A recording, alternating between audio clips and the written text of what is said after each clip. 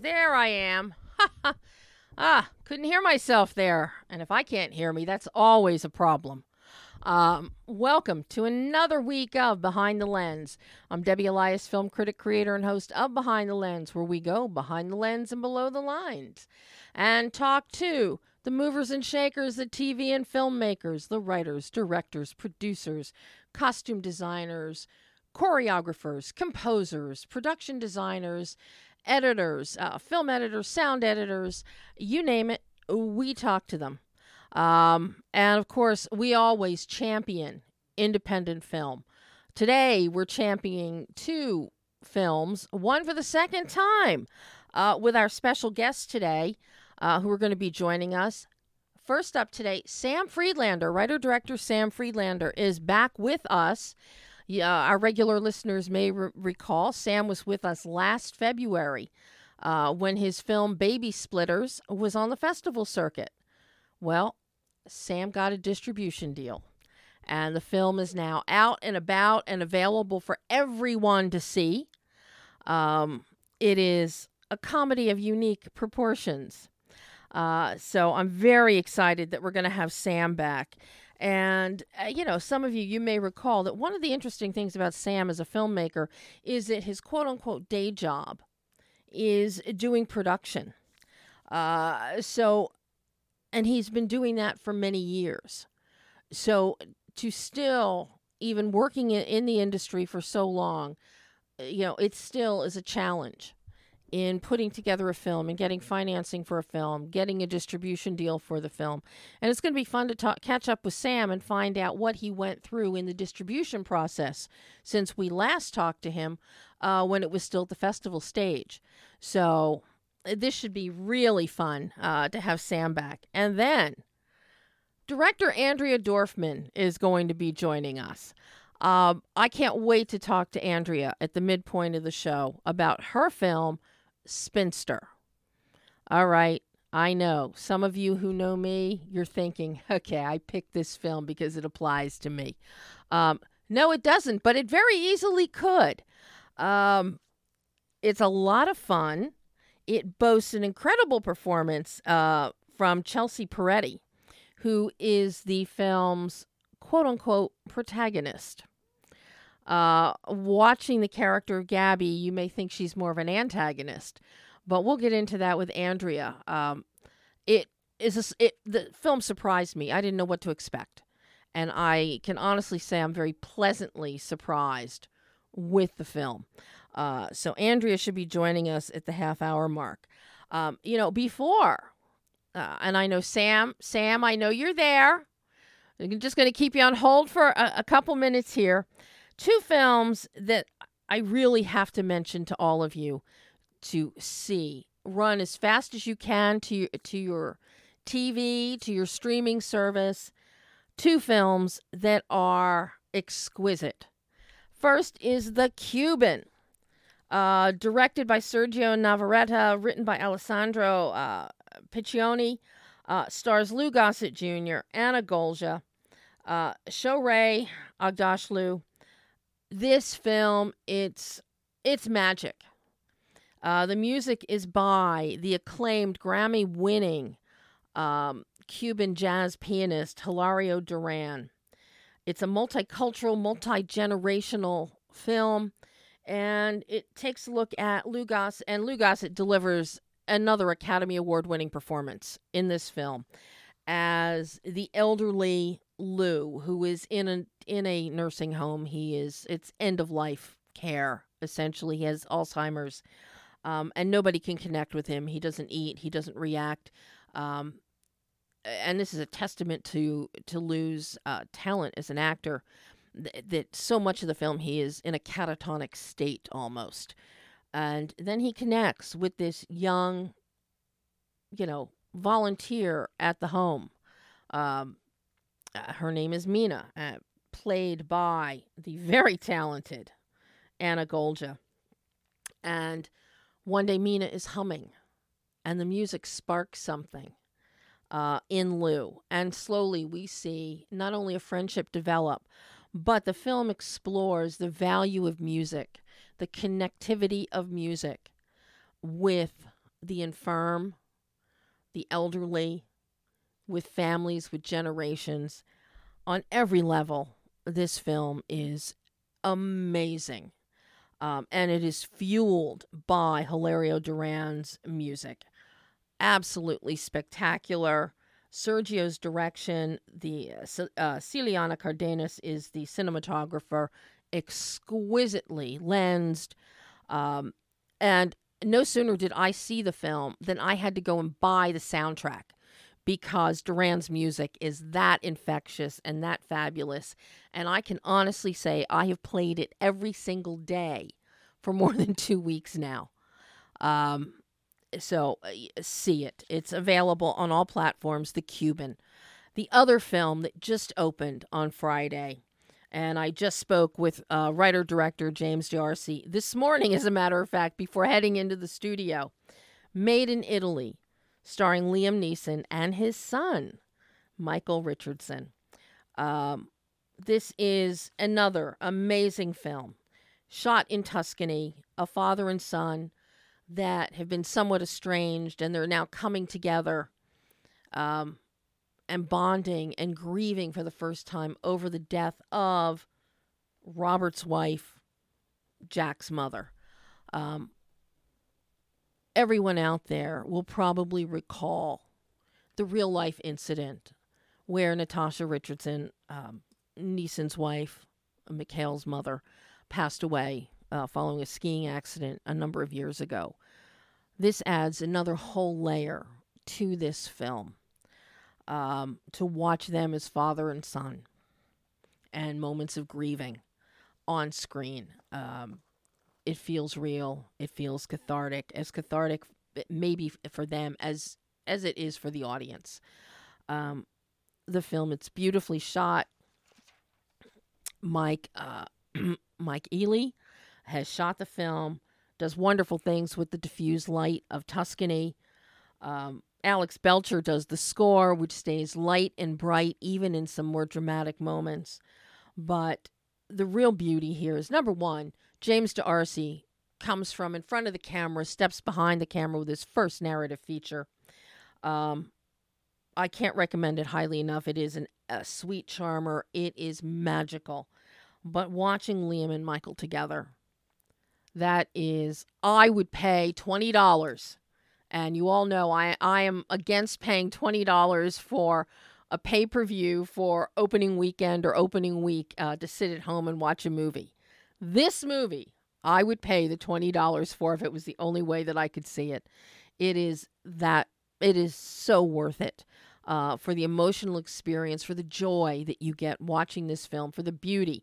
And yes, I definitely want to make a reservation, get a passport, and go to Tuscany as soon as we can travel again and people from America are allowed in Italy. And two incredible films I can't recommend highly enough to you. So now that I have plathered on about the two love films of my life right now, let us welcome the fabulous Sam Freelander. Sam. Hi there. Hi, welcome back. How are you? I'm good. How are you? Thanks for having me on. Well, I'm very excited you got the distribution deal.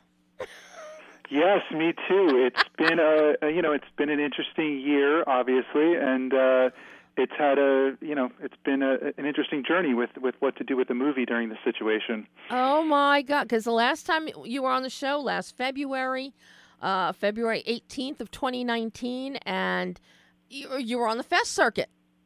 Your fest, we started the fest circuit right around then. We premiered at Santa Barbara. In 2019, that was our first stop, and it went well. As we talked about, we won the festival for the best feature, and then from there we did another. I think we did around 15 more festivals over the course of the year. Although our last two, which were supposed to be our kind of final two stops on the tour, were canceled because of the pandemic. We were right on that bubble in March when things started to get shut down. Mm-hmm. So we were lucky. It was definitely not ideal to miss those, but we were lucky that we still were on a year when they were doing film festivals.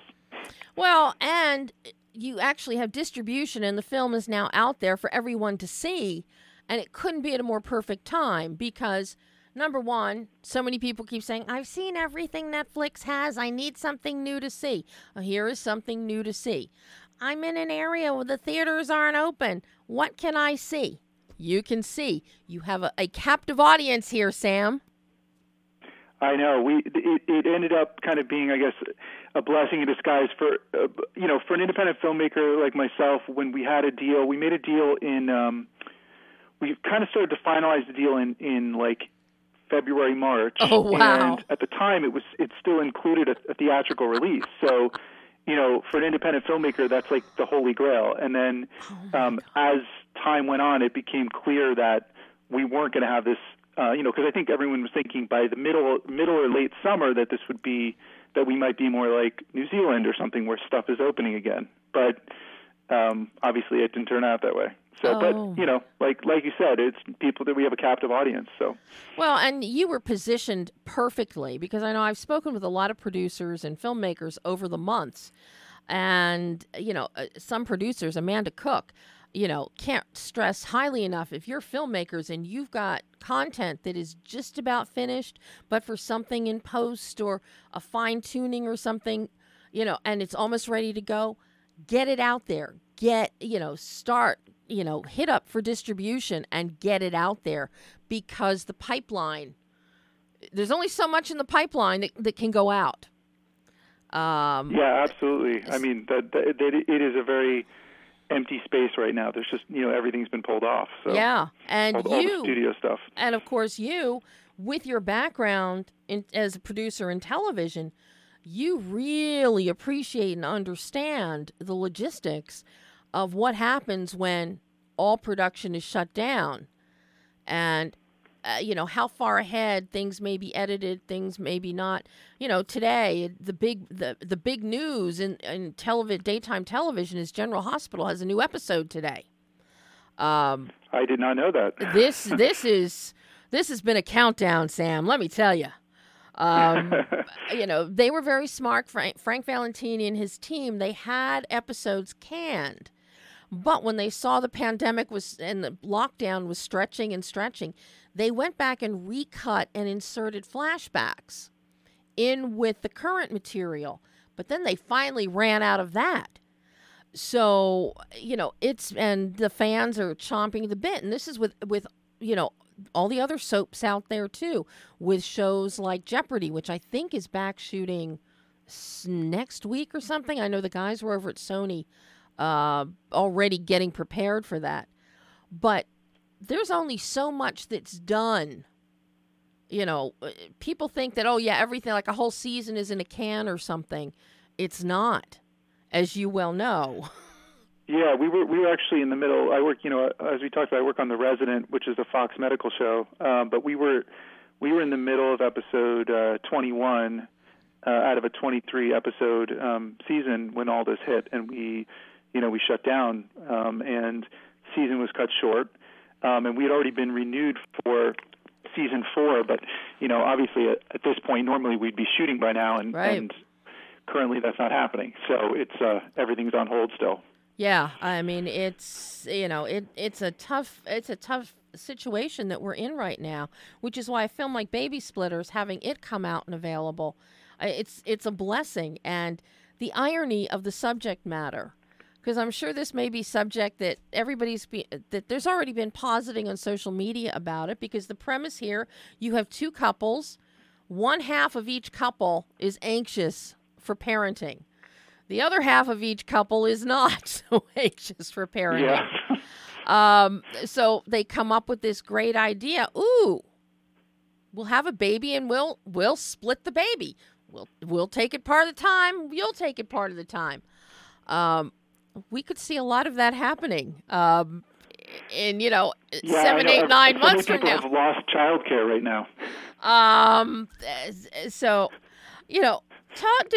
I know it's the whole thing. It's just, I just find the hilarity, the irony of your film in these times. I just think it's just delicious.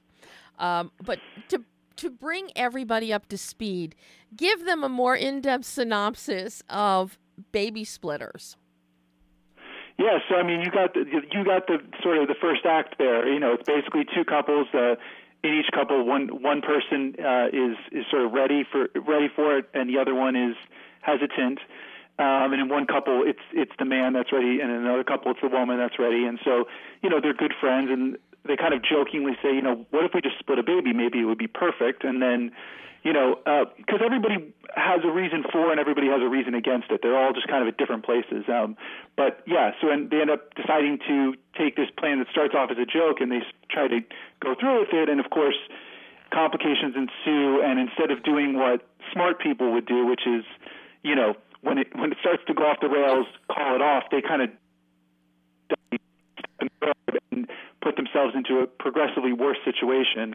And so, you know, it's a fun movie where you just kind of get to explore this concept and explore the fears of parenting and sort of watch these characters go on a journey where they each have, you know, their own arc. And what I found is that people can identify it kind of from many different perspectives. Some people identify with, you know, the ones that are ready. Some identify the ones that aren't. Some identify as parents or grandparents looking at their children making these decisions. So, you know, it's been a really fun experience to show this to people and hear their responses. Well, and the characters that you create are, you know, they're very diverse in their life goals and really where their mindsets are. So you bring something in that everybody can connect to. You've got hardworking Jeff and his wife, Sarah. You've got Taylor, who's a dancer, doesn't want kids. It'll ruin the body. It'll ruin the career, the whole thing. Then you've got poor Don, you know, he really wants a kid. And he's so into procreation and another one of him running around the planet. So you really you've got all these different types of people. And then, of course, you've got the fabulous Mark Feuerstein coming in as a doctor in here. Yes, he plays Danny's therapist. He's hilarious. I love Mark anyway. Going back to Larry Gay, Renegade Male Flight Attendant. Yes. Which is still, and it's a side note here. I just talked to Richard Riley the other day. On Friday, Richard has a new film that is coming out this week, Limbo, and he's delicious in it. But we were talking about some of his other roles, and we were laughing about Larry Gay and his role as a bartender, and he told the story about how he just got a call to show up at this location. He showed up, and he didn't really have any script, any sides or anything, and it was get behind the bar. He said he had so much fun doing it. He's such a nice guy. I love Richard. We've known each other over 30 years. Oh, wow. And it's always great when he and I get to catch up, and then it's like, oh, have you heard from so-and-so? No, I haven't. Do you know what's going on with him? And it's great. It's just great. But, you know, one of the great things, Baby Splitters, not only is it funny, but you've got really great production values. And a lot of people, I know it's surprising, but a lot of people still question the production values on quote-unquote independent film. I don't know why, but a lot of people do. And I've heard more people commenting about that probably in the past year than I have in the past 10. And you've got really nice production values here.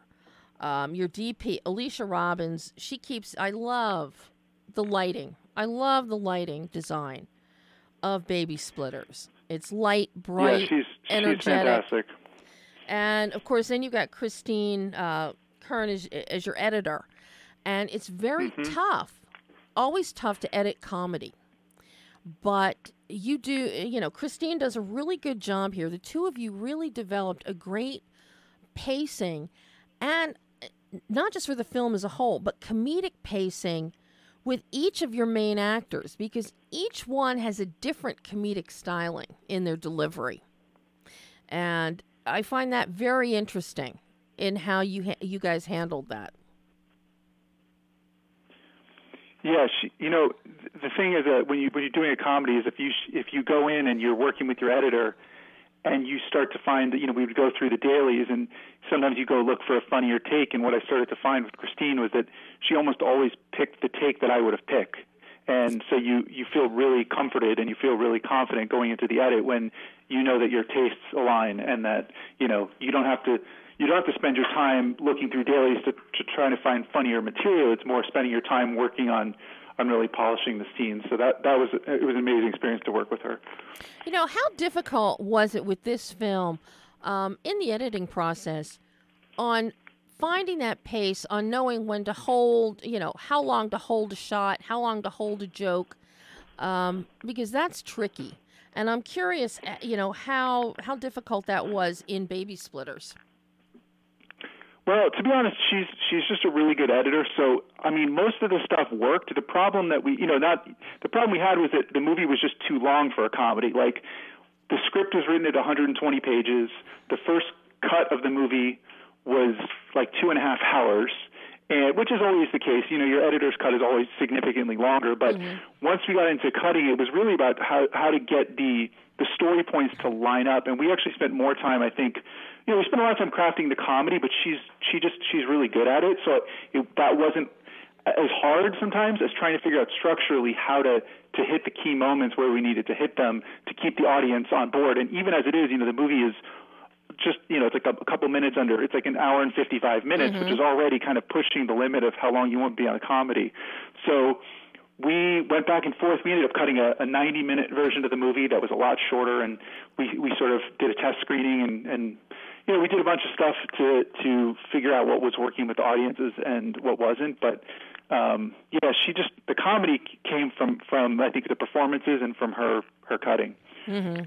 Well, and I can easily see why a 90-minute or a 97 really would not work well for this film, because you are addressing some heavier thematic issues here, and you do give those dramatic moments their due. You don't shortchange them by any stretch of the imagination. And I can only imagine that in a shorter version of the film, the drama would have been just shortchanged and just felt either just dropped in or just, glossed over. And you don't sure. want to do that with this particular story, because it as funny as it is, it's rooted in some serious thought and serious issues. Yeah, you can't. I feel like it's hard to make a movie about pregnancy without addressing some of the other elements that are, some of the worries and some of the actualities that happen. And, that was important to me. And something I talked about with my wife, because, there's a lot of personal stuff in there. So we just, it was something we wanted to include, and I didn't want to have to cut that stuff out for sure. Once you saw how the film was being received on the festival circuit, Sam, how early did you start looking for distribution for Baby Splitters? So I think it was at our second screening in Santa Barbara, or maybe our third screening in Santa Barbara, we had already had somebody come up to us after the screening and that they wanted to make an offer. So we started off very early knowing that there was interest. And so we sort of we didn't want to jump. We wanted to have that festival experience, and it's something that I valued with an independent film, is to be able to show it to audience, to cast your crew, and with myself to just kind of feel that, because a lot of times with an independent film, you go to VOD, and then you never actually get to see it with an audience. Right. Like that's what happened with Larry Gay, was we made the movie, but it went straight to VOD and to theaters, but we never, it was like a limited release, and I never really got to experience that with an enthusiastic audience with the cast and crew. So we kind of went through the circuit. We were talking to distributors the whole time, and then sort of as the festival circuit came to an end this spring, in March, we sort of looked at our options, and we talked, me and the other producers, and kind of decided which ones we wanted to talk with again, and then we started actually doing more serious negotiations. And within the matter of a few weeks, we had wrapped it up. But yeah, we sort of knew that we had interest, and there was multiple companies interested, but we wanted to kind of finish the circuit, have that experience, and see what came of it before we made a deal. I mean, how fun is it watching your film with an audience? And not just like a California audience, because this was in festivals all over the place. It was. We were international. We did a couple of amazing international festivals. We got into Raindance, which is out in the UK, which is one of the best in Europe, and then we were at Vancouver up in Canada, and then all across the country from the East Coast and the West Coast. So it was really fun, and I got to make it to most of them. And our last festival ended up being Sedona, which I had never been to before, and that was just an awesome festival. So it was an awesome festival to end with. Now, we won that one too. Well, you begin and end on a win. You can't do better than that. Was there any prevailing comment that you got from people from the festival moviegoers about the film? Was there a running kind of commentary or theme that seemed to take hold through all over the world? Is this screened? I think I wouldn't say that there was one. I think there was a few, but I think certainly there was a lot of people that said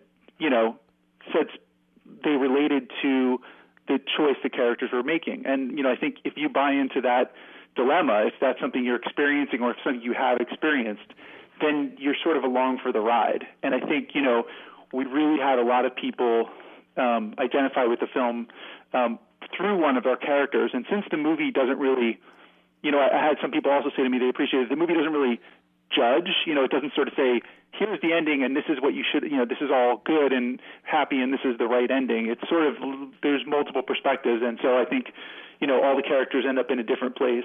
And I think people appreciate that they can watch it and maybe, come away with something, everyone comes away with something slightly different. Mm-hmm. So now, have you decided, are you going to get behind the camera again and direct again? Have you been using this downtime to fuel your creative juices since you're not working on The Resident right now? So what's the game plan?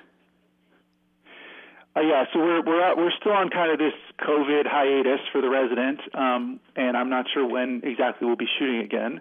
But I'm currently starting to make some choices about what I'm writing next. I have several ideas, and right now I'm in the phase where I'm sort of outlining multiple ideas and deciding where I want to put my energy of writing. But I've also we have a baby, so I've been also doing a lot of childcare because my wife's been working a lot during this time remotely, and so a lot of the childcare, ironically, given the subject of the movie, has fallen on me. Well, with a lot of the childcare falling on you, as a pandemic-bound dad, what's the best advice you can give to other dads out there that suddenly find themselves at home? I think we have it a little bit easier just because of the age of our son. Our son's like 19 months old, and so he's kind of at a perfect age where the world isn't as big to him. He's happy being in our house and being in our backyard and being with me and being with my wife, and we see my parents, so he sees his grandparents. But he doesn't miss his friends. He doesn't miss school. He doesn't miss sports. And I think I'm lucky because we're totally happy and fine, and I'm really enjoying this time with him. And it's not the same as if I think he was a teenager and he was like, Dad, I want to go and see so and so. I want to go to the movies or whatever. That I think is a lot more difficult when you have the older ages. Oh, don't even beyond the teenagers. I'm going to tell, I have, my eldest nephew is 26 years old, and he lives at home with my brother, his father, and he apparently has been a handful during the pandemic in Pennsylvania. I can imagine. He wants to go out. He wants to hang with his friends. He wants to see his girlfriend. Girlfriend's mother is like, well, if you come over here, you're staying here, and you're not going to come and go. And then that didn't take too well after a week or so. And it's, Dad, I want to come home. And even in their 20s. Even in their 20s, it's not just teens. And apparently, when you're in your 20s, I guess mask wearing isn't cool. Oh, really? Apparently, until they tell you at a store, you must put it on.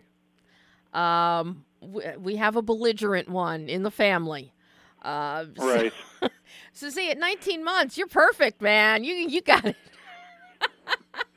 Yeah. The only thing is the only downside is that a 19-month-old can't put on a mask or wear a mask. So we also are sort of homebound. Like we can't. We were going to travel east and see family and go to the East Coast, but like that's not an option right now because we can't. He's not going to wear a mask on a plane. So we're the only. We're definitely cooped up at home right now. So.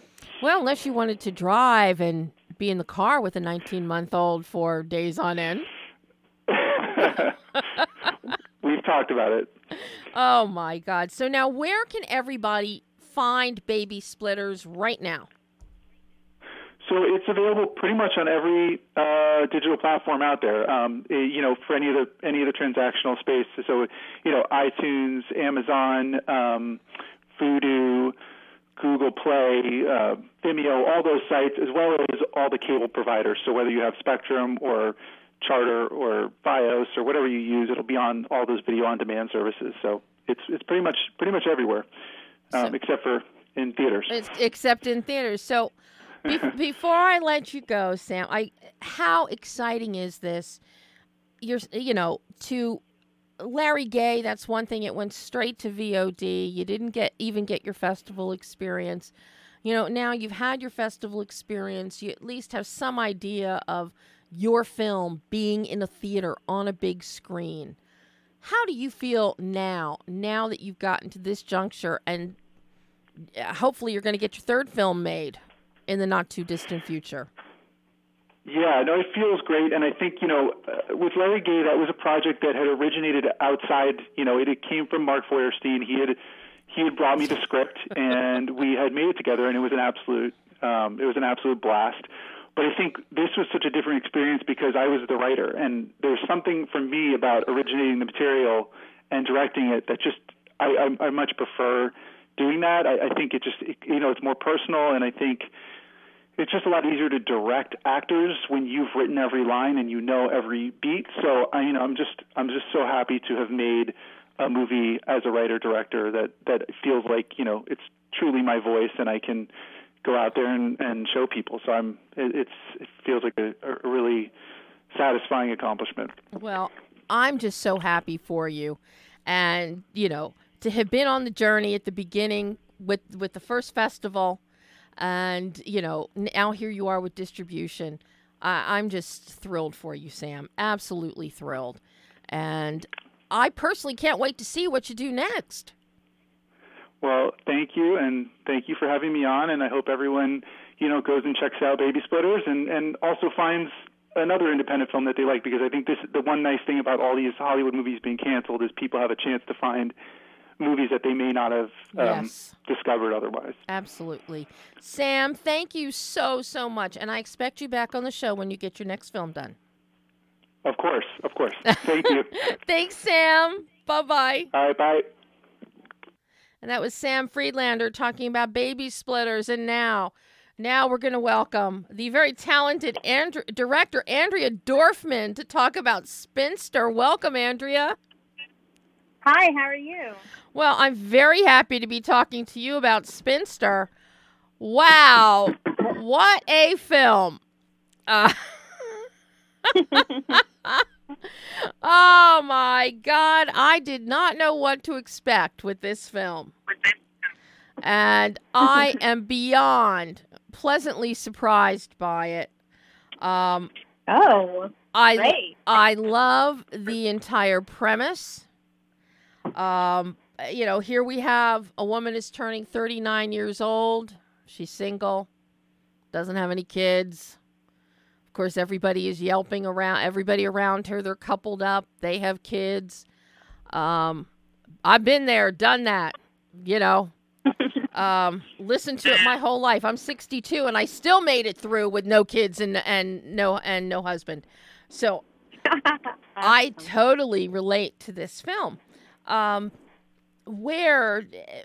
this journey that we go on with Gabby over the course of a year, how much a life can change from being cynical and droll and negative and antagonistic almost to like the change of the seasons, like your chapterization in the film.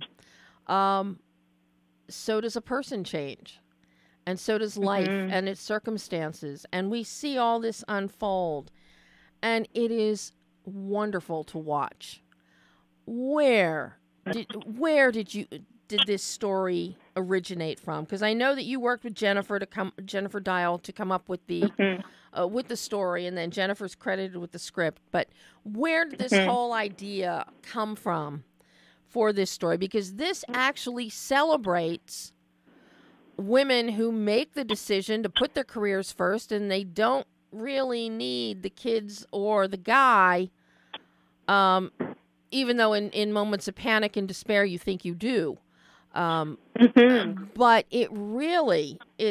this really has a woman standing on her own 2 feet. Yeah. Well, it came from really from 2 different places. Jennifer and I came up with the story together, and she and I were becoming really good friends when we were both in our 30s, and she had actually settled down and was married and had a child. And I had not. And I just had this feeling like all of my friends were either at that time getting married, having kids, or falling in love. Like they were in some state of that. And I wasn't. And I had a different friend sit down and actually say to me, well, what if you never meet somebody? And I hadn't actually thought about that, because we're trained to believe that if we don't follow a certain path, we're going to be unfulfilled or unsatisfied. But it was a real sort of, call it a turning point or hitting rock bottom. But it's when I really pushed off, and I thought, yeah, like, what if? You know, we don't know what's going to happen. And it was such a strong epiphany, realization for me, that I think that was a moment I started to create a life that was about me. Just about me, and really to embrace it. And so that it really crystallized. For me the movie came out of a moment. And for Jennifer, she had a good friend, another friend in her 30s who was a biologist, and everybody just kept asking her, when are you going to get married? When are you going to have kids? And she was single. And Jennifer just couldn't believe somebody so accomplished that even now people are still asking, when is it going to all begin for you? And it just doesn't seem to be a choice. So it was really pulling together these 2 ideas, these 2 stories, and yeah, that was the genesis of the film. I mean, you meld the opposing viewpoints so well, and you show everybody that there's room for everybody. That everybody has a valid voice, that everybody's opinion, there's room for it all. And that really comes to fruition with your wonderful biologist in the film, the next door neighbor, which was just so real, watching the party scene with her. It was just so wonderful watching that. But I mean, this whole film, were you always going to direct this, Andrea? Yes. So this is my 4th feature film, right? And Jennifer and I have collaborated on 2 of the 4. But yeah, it was always the next film that I was going to do. Yeah. So there it is. So how did you start approaching this one in terms of directing? Because I got to tell you, the cinematography, those exteriors along the coast. Absolute. Stephanie Ann Byron as your DP. Gorgeous work. Really so beautiful. And the way that you use light in terms of telling the story, and how we go from a grayish day to a sunlit after certain things happen in the course of a day. it's almost as if nature, Mother Nature's smiling down. The heavens are smiling down. Yeah. Yeah. Well, I do have to say, my cinematographer is just brilliant. A woman cinematographer, first of all, which is rare, even again in this day and age. Yeah. And she just is an incredible creative genius, and she has, a way with light, and fortunately, especially for low budget filmmaking, we live in a time where we don't need a lot of light. Right. The cameras are so sensitive, we can really use what we have. So we really chose to go out at magic hour and shoot at certain times of the day. And because we were governed a little bit by seasons and weather, it was tricky. And we're low budget, so we couldn't necessarily wait for weather. But that's where Stephanie Biron, the cinematographer, could really step in and create something that perhaps wasn't there. Yeah, I mean, it's a beautiful film to look at. And because of the change of seasons, what did you go in and out? Did you shoot some stuff in winter, wait, or how did you work that in terms of Mother Nature's it's just so crazy. Mother Nature's non-cooperation? No, and this was a 17-day shoot. Oh my God! That we shot in June. We shot it, in the month of June. But I went out with somebody in the following November, and we live in Canada, so it often snows in November, and got the winter look for that. But but Chelsea was long gone at that point, so we had to have a stand-in, and just sort of create it. It's guerrilla filmmaking. You have to be creative. Well, you're creative enough that it truly does look like it was shot at various points, of the year, dependent upon the seasons. Oh, that's so great! I'm so glad you say that. Yeah, it doesn't look like you went back in and did pickups. At a different time, at a different point of the year. The light is so well matched because, as you know, the position of the sun has changed by that point. So Stephanie did a really lovely, lovely job there. But you bring up Chelsea, and this film revolves around Chelsea Peretti as Gabby. Mm-hmm. Where did you find her? Because the way that the film opens, and I've got to tell you, I'm watching this and I'm like, oh my God, this is the most miserable woman on the planet. She hates life more than I do. But then I'm listening to, I'm hearing Daniel Ledwell's score, and it's like, okay, it's contra to what the vibe we're getting from her. So you've got this great juxtaposition going on from the start that makes you want to see, okay, where's this going? And Chelsea just takes off. Yeah. She was just, she is in every scene of that film. She's just, it was an incredible performance from her. She had to have incredible stamina to pull it off. She'd never done anything like that. Brooklyn Nine-Nine, when you're part of a ensemble cast, you're in and out, even within a day. But she happened to be between having a baby and Brooklyn Nine-Nine starting again. And she was just willing and open. I really think we caught her at the perfect time. Funnily, I hadn't even seen Brooklyn Nine-Nine. I had seen her stand-up, which I loved, and I thought she was just so smart and real. And I thought, wow, wonder what she'd be like. And I'd heard of Brooklyn Nine-Nine and watched it. And so we were working with a casting agent in L.A., and they approached her, and she got the script, and she loved the script. It's a fantastic script. Jennifer did an amazing job, and she said, okay, let's talk. And the main sort of criteria for her was that because she is a comedian and she does have a way with comedy, she wanted to be able to, if there was a way to massage a joke or to make it more something that she would say out of her, in her own words, she wanted to have that creative input, which we said absolutely. Yeah. And so she came pretty much as far as you possibly can and stay on the North American continent, from LA to Halifax, Nova Scotia. and spent a month here. Yeah. I mean, she is just watching her embrace this character of Gabby and go on this journey and drag us along with her. It's just fascinating, and it's kudos to you and your costume design, your hair and makeup, because we see distinct changes in Gabby's look as the year goes by, right down to her hair color. So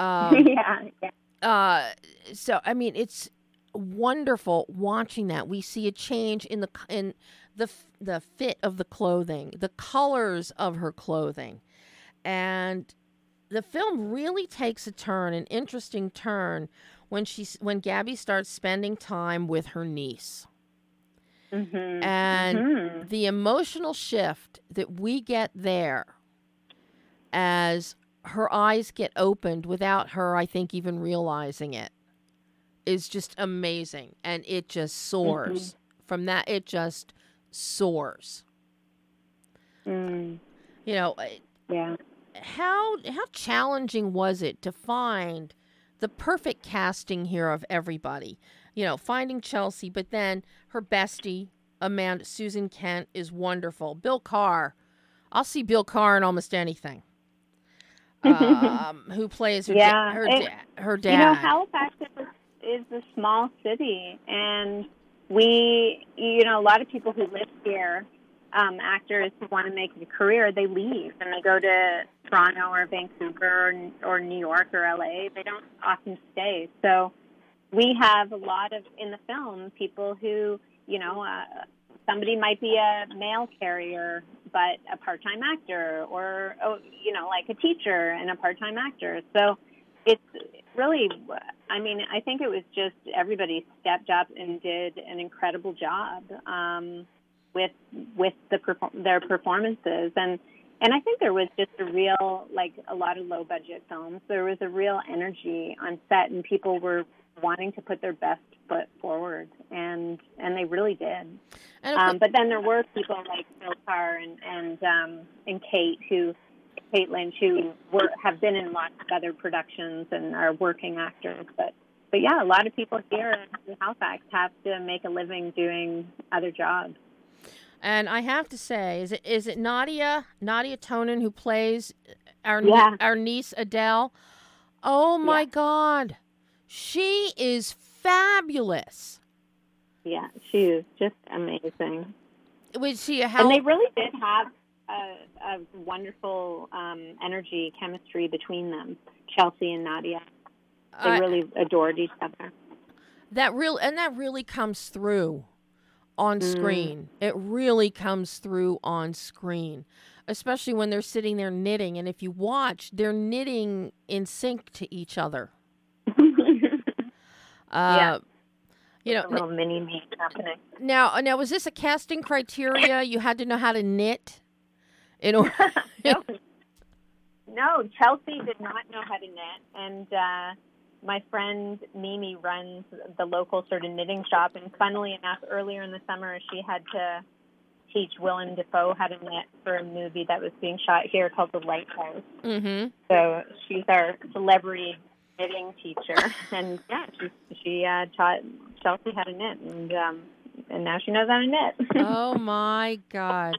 And of course, so you've got kids in the film, and of course, as W.C. Fields said, never work with kids and animals, but you've got a great kid on screen that you're working with, and you've got a dog that is a scene stealer.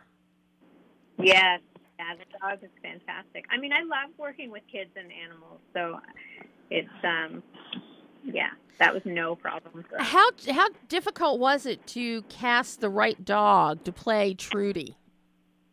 Well, I really wanted we wanted a senior's dog. I've always thought that, I love it when people adopt rescue dogs. To rescue a senior's dog is, I find that so touching. And so when we had our casting for the dogs, I really just went for obviously I wanted a smart and adorable dog, but I went for the older dog. Oh, that dog is just, you see that little face, and just trotting along on the hike in the woods. You fall in love with the dog. I got to tell you, you fall in love with the dog. You know, how challenging was the editing process on this one because of the humor that Chelsea brings and the timing of so many of what turns into be jokes. They're not. Yeah, well, I mean, that in some ways is the easiest part. The hard part is that for a low-budget film, you don't often have a lot of options, and you don't have a lot of setup. So it's my fourth film, and they've all been quite low budget. So I'm always, this is the place where I come from. How do we shoot to get the coverage, but at the same time shoot within setups where we don't have to do a ton of setups? And so I think that's always going to be the challenge for an editor of a low-budget film. You kind of have to go into it as a director planning for the edit, and knowing, if you have to get away with just shooting a master and that's it, how that's going to work. And comedy, of course, has its own set of rules because you need reactions and you need the timing, and so you can't just shoot one-offs unless unless there's some physical comedy in it that's going to take up the frame. And so yeah, it's the editing really goes part and parcel with I do a lot of storyboarding when I'm directing, so I storyboarded the entire film. Oh my God! Wow! That I find surprising, but it shows in the end product though. That detail. For me, I also do animation, so it's kind of like I always enjoy the storyboarding. Well, I have to. Speaking of animation, the opening titles. Hello, fabulous. Oh, yeah, I really love it. Again, low budget film. We had nobody to hire for that. So. The opening title, the animated opening titles are fabulous. I love them. Now, the score here. Talk to me about Daniel Ledwell and the score, and what your conversations with Daniel were like for what you were looking for musically in this film. So he is a massive talent from the East Coast. His partner in life is Ben Grant. He's a very well-known musician here, and he produces a lot of work for other people. So this was actually the first full movie he scored. And really? When we sat down, I mean, you said you had a really good point earlier where you said that the music was juxtaposing the scene, and from the beginning, we always wanted the music to have a levity to it, to have a lilt to it and a warmth, but also a sentimentality, because there are some really touching moments through the film. I mean, it's ultimately a coming-of-age film, in a way, even though it sort of takes the rom-com premise to begin with. And he just hits those notes of, I mean, I'm such a sentimental person, but I thought that that's what ultimately he created, and I wanted him to go for is the warmth, and the warmth of Chelsea's character, Gabby, because she's going through a vulnerable time, and her anger is coming from a place of fear and protectiveness, defensiveness. And so I think for a lot of women characters who come out as, quote, unlikable at the beginning, unquote, which I don't like that criticism, but I was always thinking, like, I wonder if we'll get that because of the, of where Gabby's at the beginning, and I don't really care, but I do think that Danny's score really kind of the foundation. Yeah. That makes sense. Yeah, I think his score is fabulous, and even going beyond the score, even the selection of the instrumentation within the score. Oh yeah. It stays light. Also, there's not heavy brass or percussion, or it's all kept light, with lighter strings, lighter woodwinds, and I think it is absolutely charming. And oh, great! Yeah, and the fact that it does counter what we initially see. Of course, I got to say the histrionics of with Gabby begging the boyfriend, the boyfriend or roommate, I'm not sure what, on her hands, down, hands clasped, was hilarious. Yeah. Was hilarious. Very over the top. Well, and you also carry the whole persona, not just through the contra with the music, but I love how you use the production design as an extension of Gabby, so that her life is so empty even after boyfriend is gone. And okay, fine, she goes and she gets an inflatable mattress because there's nothing else in the apartment. Yeah. And that's all that remains in that apartment for quite some time until her niece starts, Adele starts coming, and she has to watch her, and the kid's got to sit somewhere. But slowly we see pictures, we see furniture, we see growth. This whole film, we see growth on this journey, and it's just so well packaged, so well told, Andrea. Oh, well, thank you so much. I'm really glad you liked it. What did you, it's your fourth film, but what did you take away from this experience as a director? What did you learn about yourself that you'll now That's a really good question. That you'll now take forward into your fifth film and your sixth film and your seventh film? Yeah, I think probably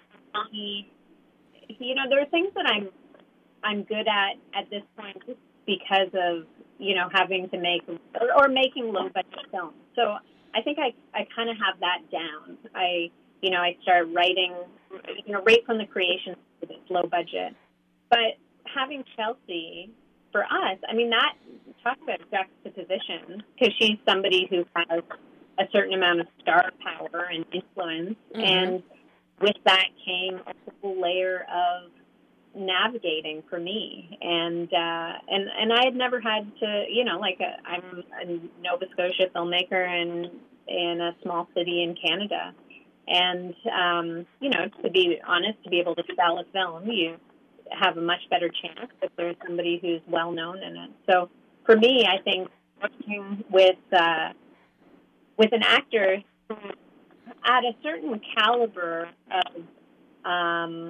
of acting, well, not even of acting, but just when they're known and what comes with that, I've had to develop different skills while at the same time, and that demands a certain amount of attention, but at the same time, there's a whole crew of people who I need to be available and there for. So I think sometimes for me it was navigating those two worlds, and if there were skills I hadn't had before, I certainly began to develop them in that realm over this film. So now, being an independent filmmaker in a small town in Halifax, up in Nova Scotia, how has the pandemic affected your filmmaking? Have you been creating? Were you in the middle of shooting something new? What has this been like? Because this is so far-reaching and has touched every part of the world. That no matter how small a town or how remote it may be, I would have to say you're still touched and affected by this. Absolutely. And this film, for example, was supposed to be in movie theaters, like a lot of filmmakers, and so that isn't going to happen, and it'll go straight to VOD and whatnot. But for me personally, like everywhere, we had lockdowns, and I started making a film, a COVID-related. So I'm still making that. Actually, I'm almost finished. This is my last week, and I'm doing it entirely in my home, my own setup. It's animated, so I have the equipment to do it. So I've been working kind of nonstop throughout the entire pandemic, and so I think for artists, for most of us, it's so different. Like for us, it just needs the time and the focus and the resources to be able to create. And I'm lucky enough that all of those have fallen into place. But I could see how if this continues on, and I don't know how arts funding will happen or my next film. So I think for me and for a lot of people, it's present tense right now. Just thinking in the moment, I have this work, I have my head down, and so I'm continuing to create. Well, here's hoping that when your animation is done, that it gets out there in the world so we can see that. I hope so. And that you can get back to creating live action as well. Yeah, I hope so. We just don't know what's happening. Yeah. Well, Andrea, really, this has been a joy talking to you about Spinster. Debbie, it's been great talking to you. You asked great questions. As I said, I didn't know what to expect with this film. I was more than pleasantly surprised, and it is a lot of fun, and I just love watching Gabby's antics and this journey that she goes on. Amazing. But it's all those little elements. It's the score that counters what we think we're going to see, and then the cinematography. Stephanie's cinematography is just breathtaking in moments, and the way that it is cut and edited into the story so that the use of light and those magic hours actually address emotions and events in Gabby's life. It just so well done. So well done, Andrea. Oh, fantastic. Thank you so much, Debbie. Thank you so much. And I hope you'll come back on the show again, when your animation is done. Yeah, sure. I'll let you know when it's finished. Terrific. Thank you, Andrea, so much. You're welcome. Bye-bye. Bye-bye. And that was Andrea Dorfman, director of Spinster, which is on all your VOD platforms. So that is all the time we have for today. I have no clue who we have next week. But I guess we'll find out next Monday what we're going to be doing. But in the meantime, Baby Splitters, Spinster, low budget, no budget, micro budget films that are charming and delightful. And of course, my two big picks this week, The Cuban and Made in Italy, are two absolute must-see films. And if you haven't seen the documentary yet, Alex Winter's doc, Showbiz Kids, that is another absolute must-see. And it'll get you into an Alex Winter frame of mind as we count down to Bill and Ted Face the Music on September 1. So, until next week, I'm Debbie Elias. This is Behind the Lens.